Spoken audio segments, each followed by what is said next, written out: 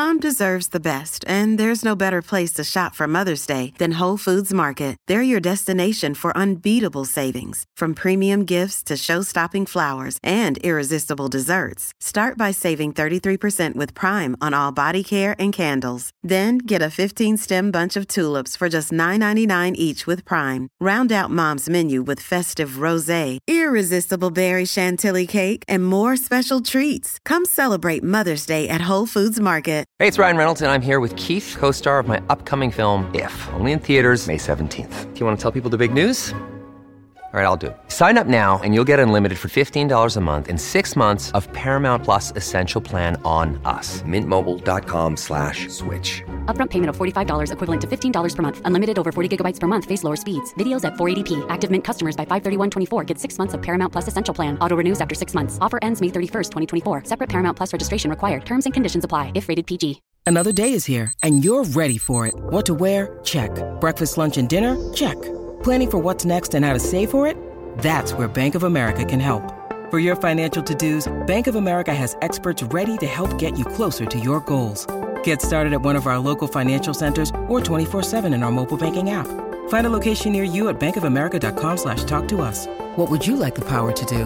Mobile banking requires downloading the app and is only available for select devices. Message and data rates may apply. Bank of America N.A., member FDIC.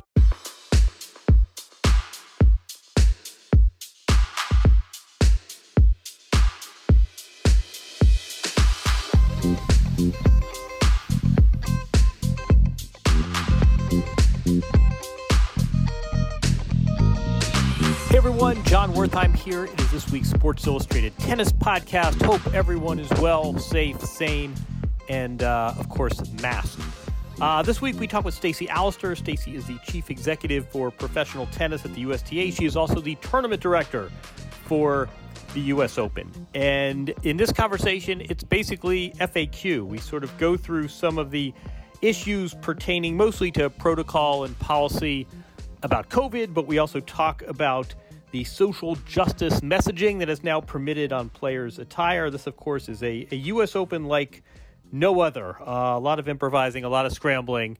We did not think on January 1st that we were going to have the entire field basically getting tested at a Marriott every morning. So anyway, a U.S. Open like no other. But as of now, as we record this on Wednesday, the show is going on. First with the Cincinnati event, and then staying in the bubble, the 2020 U.S. Open. So we talked with Stacey about what this event is going to look like, what she anticipates, what the testing protocol is going to be, and how to maximize health and safety as we go forward with our second major of the year. So in keeping with this crazy abnormal year, we did this on Zoom. Stacey was wearing a mask and looked to be in the women's locker room at the National Tennis Center. And in full disclosure, I had to pull over to the side of the road. There were cement trucks behind me, just like the event in Lexington. So if you're wondering about the connection, that's the answer. But here's a good conversation, sort of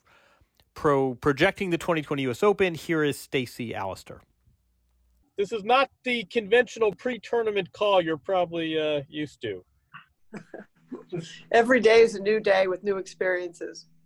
I was thinking usually we talk about wild cards and we talk about innovations, and you and I disagree about coaching. We're in a little bit different space. We don't have to talk about coaching. How about that? Exactly. So I thought we would just sort of rip through some Q&A, and just I think a lot of this is probably some of this is out there, and some of this the players are aware of, and some of them this might be news to, but I've been getting a lot of emails, and I suspect you have too, and I thought we could just use this time to get a bit of a lay of the land, if that's okay. That'd be great, John. Thank you. I appreciate you taking the time to do it. No, I think we've been talking about this U.S. Open for months and months, and now 6 months. 6 months. Is that what it is? Well, really, it flew in March, right? When the global sport shut down. Indian Wells. What's going to happen? Here we are. We should time it's really it's it really is. It is. It's I don't know how to explain it. But right now we are in the moment. It's day 5 of the bubble, the official bubble. So it's really happening. And for so long, we just didn't know if it was happening.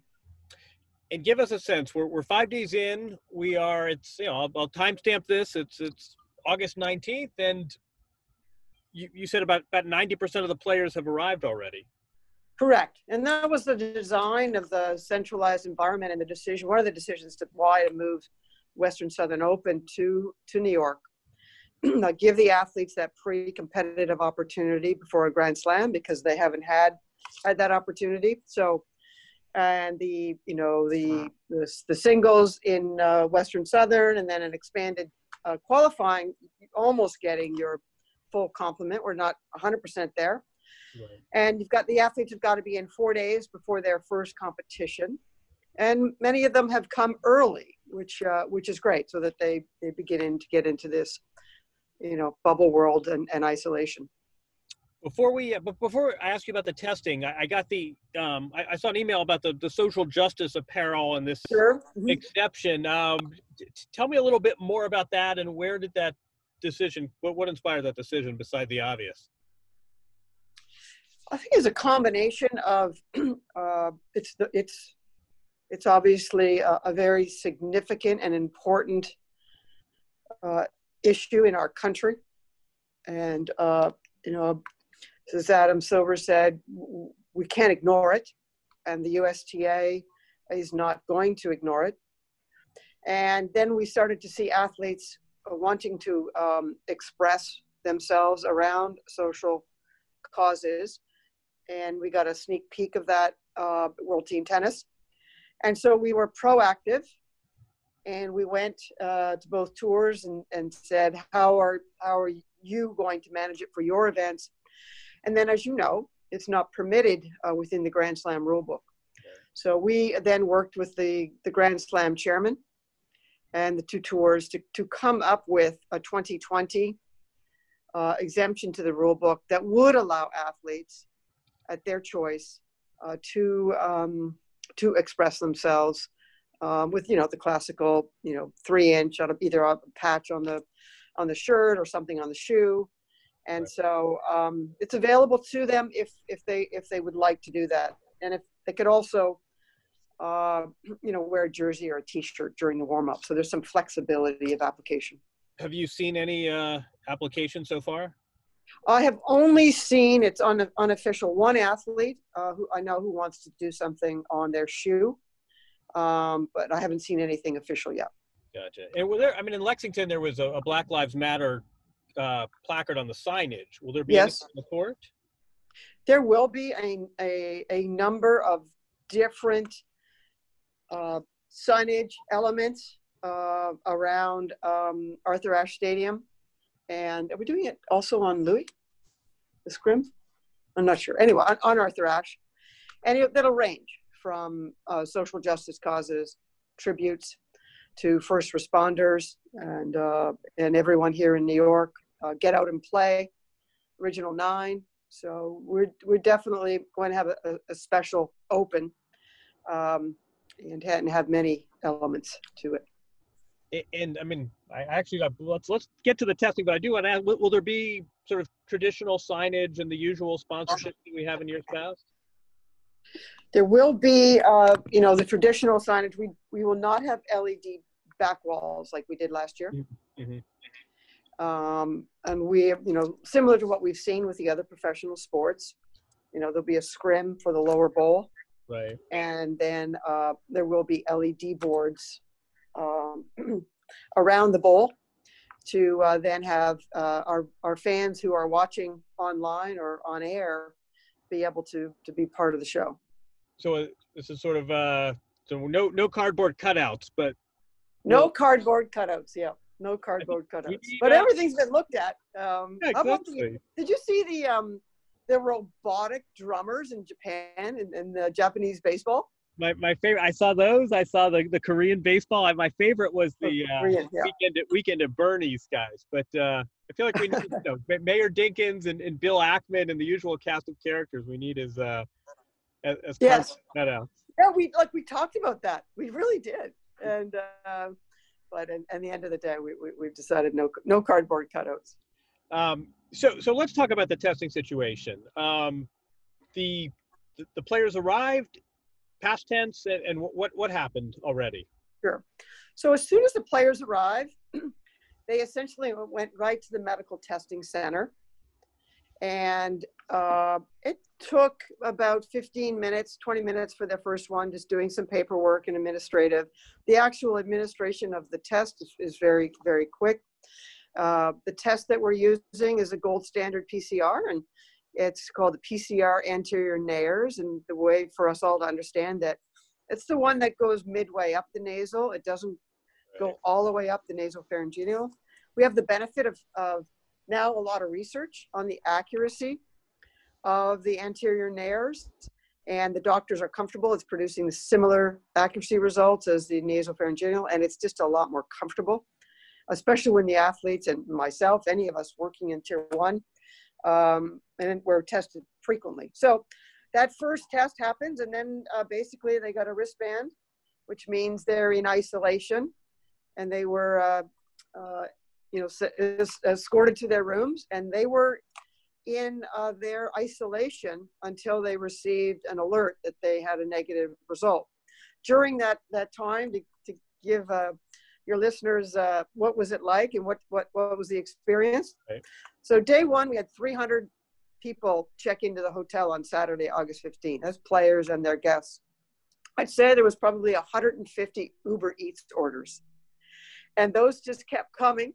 They weren't permitted to come down and get them, so we had staff who were running things up. And Chipotle and Cheesecake Factory were the number 1 and number 2 favorites. Athletes love their Cheesecake Factory. I think I saw Uber Eats did more business than conventional Uber last quarter, so that doesn't. Yeah. So that's just to be clear, the testing was at the hotel, right? Is that correct? Correct. All of the testing is at the official player hotel. That's where all the medical services are, physio, etc.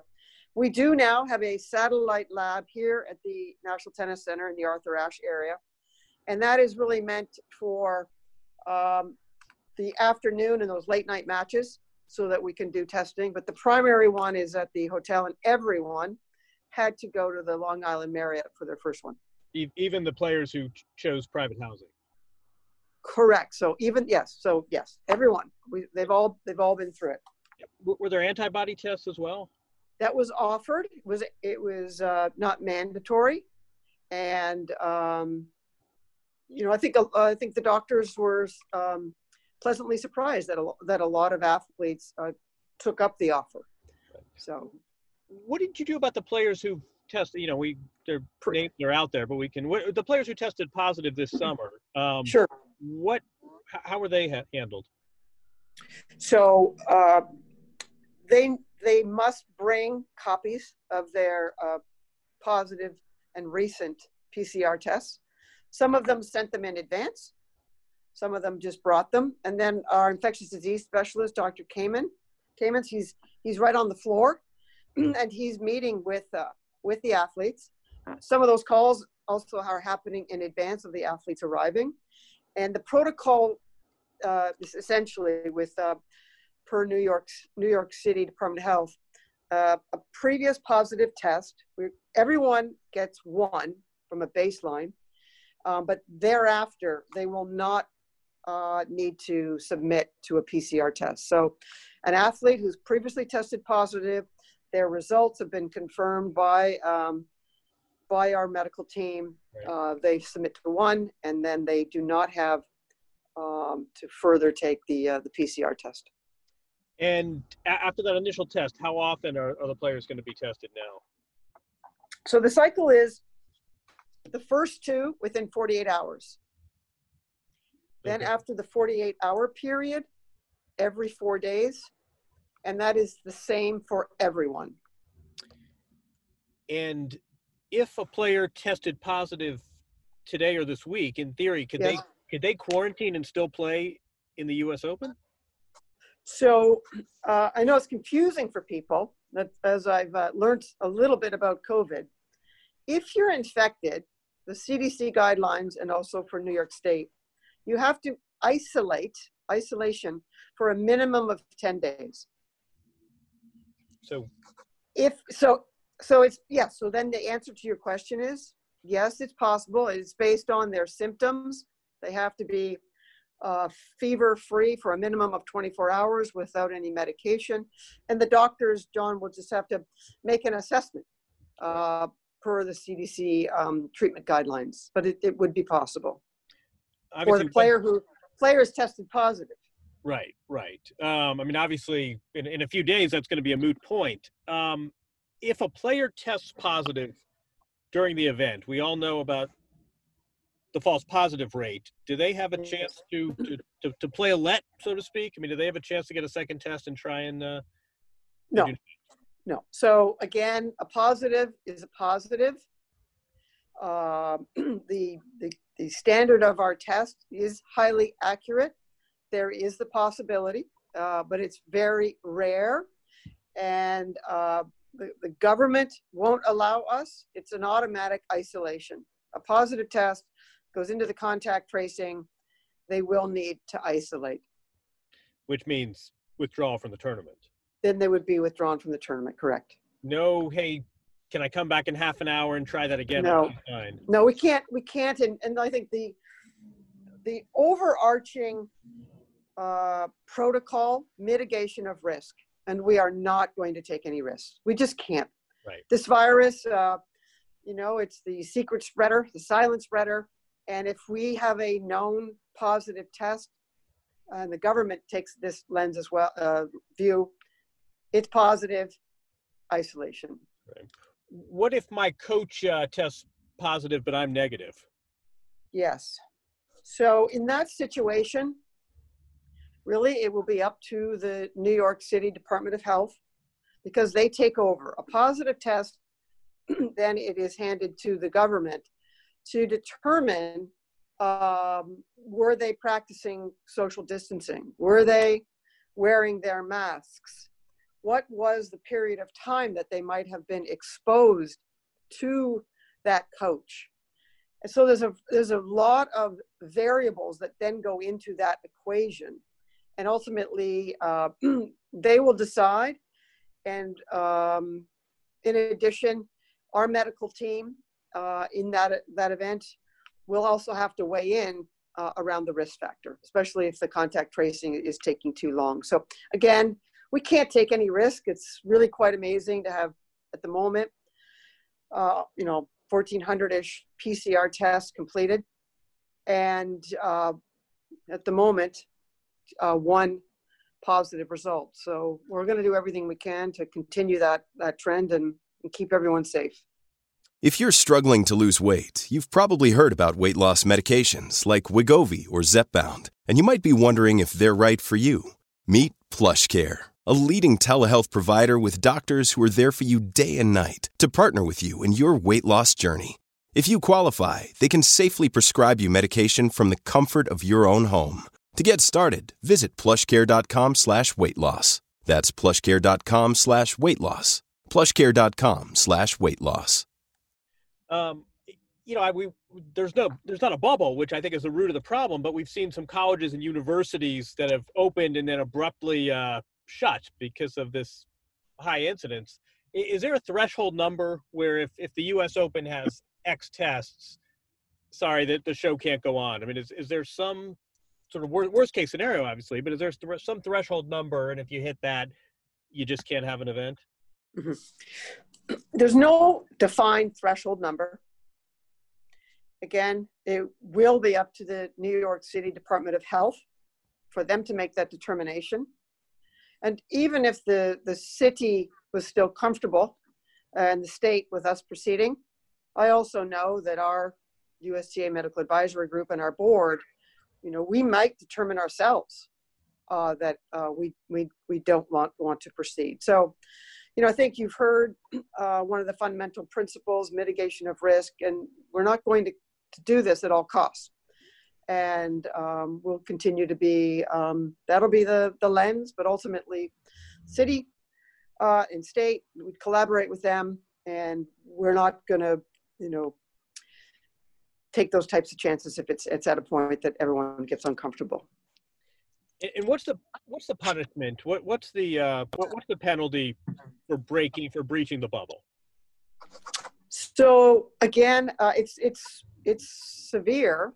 If you leave the bubble and you have, potentially exposed yourself to others who are outside of the bubble, you'll be removed from the tournaments. We cannot, again, take that risk. We know that it can take an average of 5 days for the virus to incubate, and we can't have somebody that decided to go to Starbucks or go to a bar and they've come back in. It's just, we're not going to put other people's lives at risk because we had someone that has decided to leave the bubble.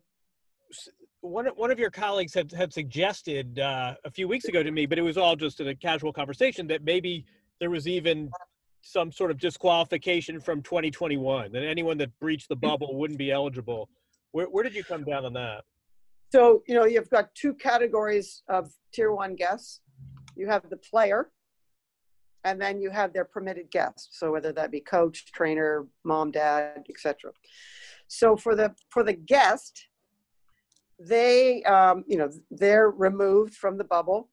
They've got 24 hours to get a flight. They've got to stay in their room until they're leaving. They can't mix with people. And there will be a financial penalty. And obviously the player is responsible for their guests. Right. And then lastly, for the guest, they will not be given a credential to the 2021 US Open. So that's just for the guests. The player, being pulled out of the competition is very significant. And they'll be, earning the ranking points from their last round completed. And there will be a very, very significant financial penalty. And we're just dotting the I and T on that one. Is it on the table that they not be permitted to play the following year? That is not on the table. What happens to you hope that the answer is 0 and it's not a relevant question, but if a player does test positive, what happens after that? So we've had the experience of one positive test, and how it works is I turn my phone on in the morning. It's I take a deep breath, and the first few days it was going well, and then yesterday I turned it on. So I get an alert, and then that alert it triggers the communication process. So then I call the doctor, and we called the doctor, and we with HIPAA laws, a group that is permitted to know. And then the isolation process began. So immediately, who is that person? What room are they in? Are they sharing a room? And then our doctor in full PPE gear went to the room to inform the person pretty shortly thereafter. So they then, one player was taken out, or the one person was taken out, and the other person that was sharing the room was moved to a quarantine room. Because the difference, if you're infected, infection equals a minimum of 10 days of isolation. The other one, negative, but they could have been exposed, especially in these tight quarters. And then CDC guidelines, it's quarantine for 14 days. Because again, it may take some time for the virus to be manifesting itself. Right. Will players get, so if I were to lose, pick a round, I lose in the second round, do I need to get tested again before I depart the hotel and fly to Europe? So we're going to help the athletes and their guests return to Europe vis-a-vis their testing. It's going to really depend, John, on which country they're going to. Each country has, maybe a different protocol around the testing. What we do know is that, the ATP is working with the Austrian government for Kitzbühel. The Italian Open has worked with their government. The French are working with their government. They're all going through the exact same thing that we went through with our federal government. Professional athletes and their guest support team have an exemption to come into the country, and that their 14 days of quarantine is waived because they're really going into an environment. And then we are seeing that countries are wanting either 48-hour or 72-hour PCR test prior to them entering. So we'll help them with that. To what extent do you think you benefit from there being a few other pro tennis events that have come off already? And also, I don't know if you've picked up some best practices watching, you mentioned the NBA, baseball's obviously had a rougher go of it. What have you learned, good and bad, from the other tennis events and the other sports that are going on? From the WTA events that have happened, I think players that experienced it can get a level of comfort, and that this is how it's going to be. So that, I think, was helpful. And even other tennis events that have happened, I think what I can tell you, and I think it's a tribute to the athletes and to their guests and the tours and us, we've learned a lot over the summer. Like what? And the fact that the virus is serious and they should isolate before they come in. Many were tested before they arrived. And the key to this whole thing is testing and the frequency of testing, masking, distancing. And if we all do that, and we continue to do that, we can return to work, we can return to life. But you need to be mindful of it. And so ultimately, what keeps you up at night? I mean, what's the biggest overarching concern here? I think for me, until the last ball is hit, will be the mitigation of risk with COVID. It's a silent enemy, an invisible enemy, and we can't let up. We can't let up on the masking. We can't let up on getting them to distance, and people will get comfortable. We should never be comfortable, and that is really the number one thing that'll keep me up. I mean, apart from the virology comfortable, what gives you grounds to be comfortable? Sort of, I guess, ethically, I guess would be the word. I mean, something clearly clicked where people said, you know what, we're okay morally, ethically doing this. What was it for you that sort of makes you comfortable? Ultimately, it's the medical specialists that they were more than comfortable that our testing protocols and the operating plan to mitigate risk, that this was a plan that's probably safer than going to the grocery store. And with the economy opening in New York, and it's in phase 4, which is the final phase of opening, that includes professional sport, the way in which New York State and all of the healthcare professionals and the government officials, including the governor, it's now ironic after 6 months, and everyone's sort of questioning, are you serious? You're going to play this in New York? Why not in a sunny state? Why not in Indian Wells? And New Yorkers get all the tribute that we are here actually going to play the Western Southern Open and the U.S. Open. I think it's hard perhaps for you to message, but I'm happy to do some lifting here. I mean, my gym is opening next week. I mean, New York is really, people I think overseas see these rates and they're appalling, but the rates where you and I are very different from if you'd chosen to do this in Orlando or Indian Wells. Yeah. Let me just I don't know, give you a catch-all to close on, which is, we've gone through 20 FAQs. I mean, what else do you want people to know? What are misconceptions you want to clear up? This is not your traditional pre-tournament set of circumstances. What else do you want people to know? I want them to know that the players are feeling safe and comfortable, and they're genuinely excited to return to play. And I would say, John, there's a sense of community here. I think they all are buying into. They've missed tennis. Now they're here. They've really wanted to play and compete, and we're all in this together.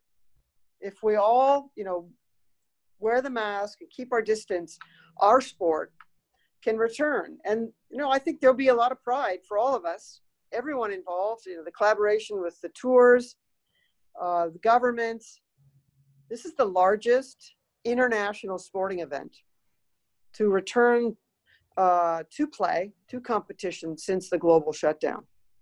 And the dimensions, it for other international events and for other tennis tournaments. This will provide confidence and some clear guidelines to help our sport because of the nature of our sport.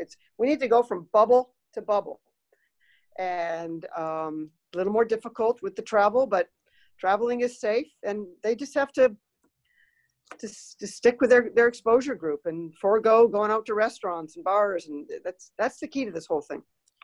Too naive and tidy to suggest that maybe the sport can collaborate better than we sometimes think it can.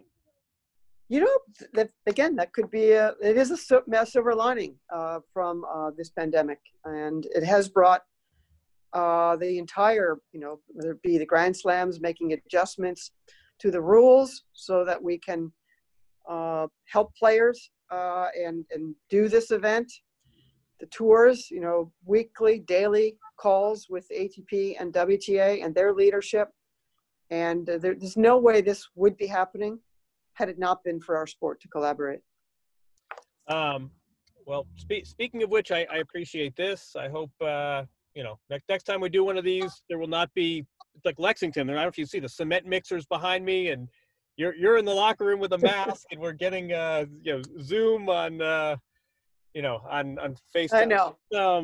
We all sort of want some normal, but I commend you for getting this far and, knocking on the faux wood panel of my car. And exactly. I wish you well, and thanks for taking the time now. Thank you, John. Just send positive karma, and I know you'll be doing a great job with your viewers watching. And our sport is back. The U.S. Open is open, so away we go. Exactly, away we go. All right, I appreciate it, and best of luck these next few weeks. Okay, thanks, John. Thanks, Stacey. Take care. Cheers. All right, thanks to Stacey for spending the time and going through that list of questions. Hopefully that will give some sense of what this event is going to look like when tennis balls are not in play. Again, we barely needs to be said, but this is a major event like no other. And credit to the USTA for staging this and getting this thing up and running and making the necessary adjustments and modifications. Here's knocking on wood that it holds and everyone stays safe. So thanks to Stacey. Thanks as always to Jamie Lasanti, our super fantastic producer. We'll have another podcast in 7 days. Subscribe, leave a review, Stitcher, iTunes, wherever you get your podcasts. Keep the guest suggestions coming, and have a good week, everyone. Stay safe out there.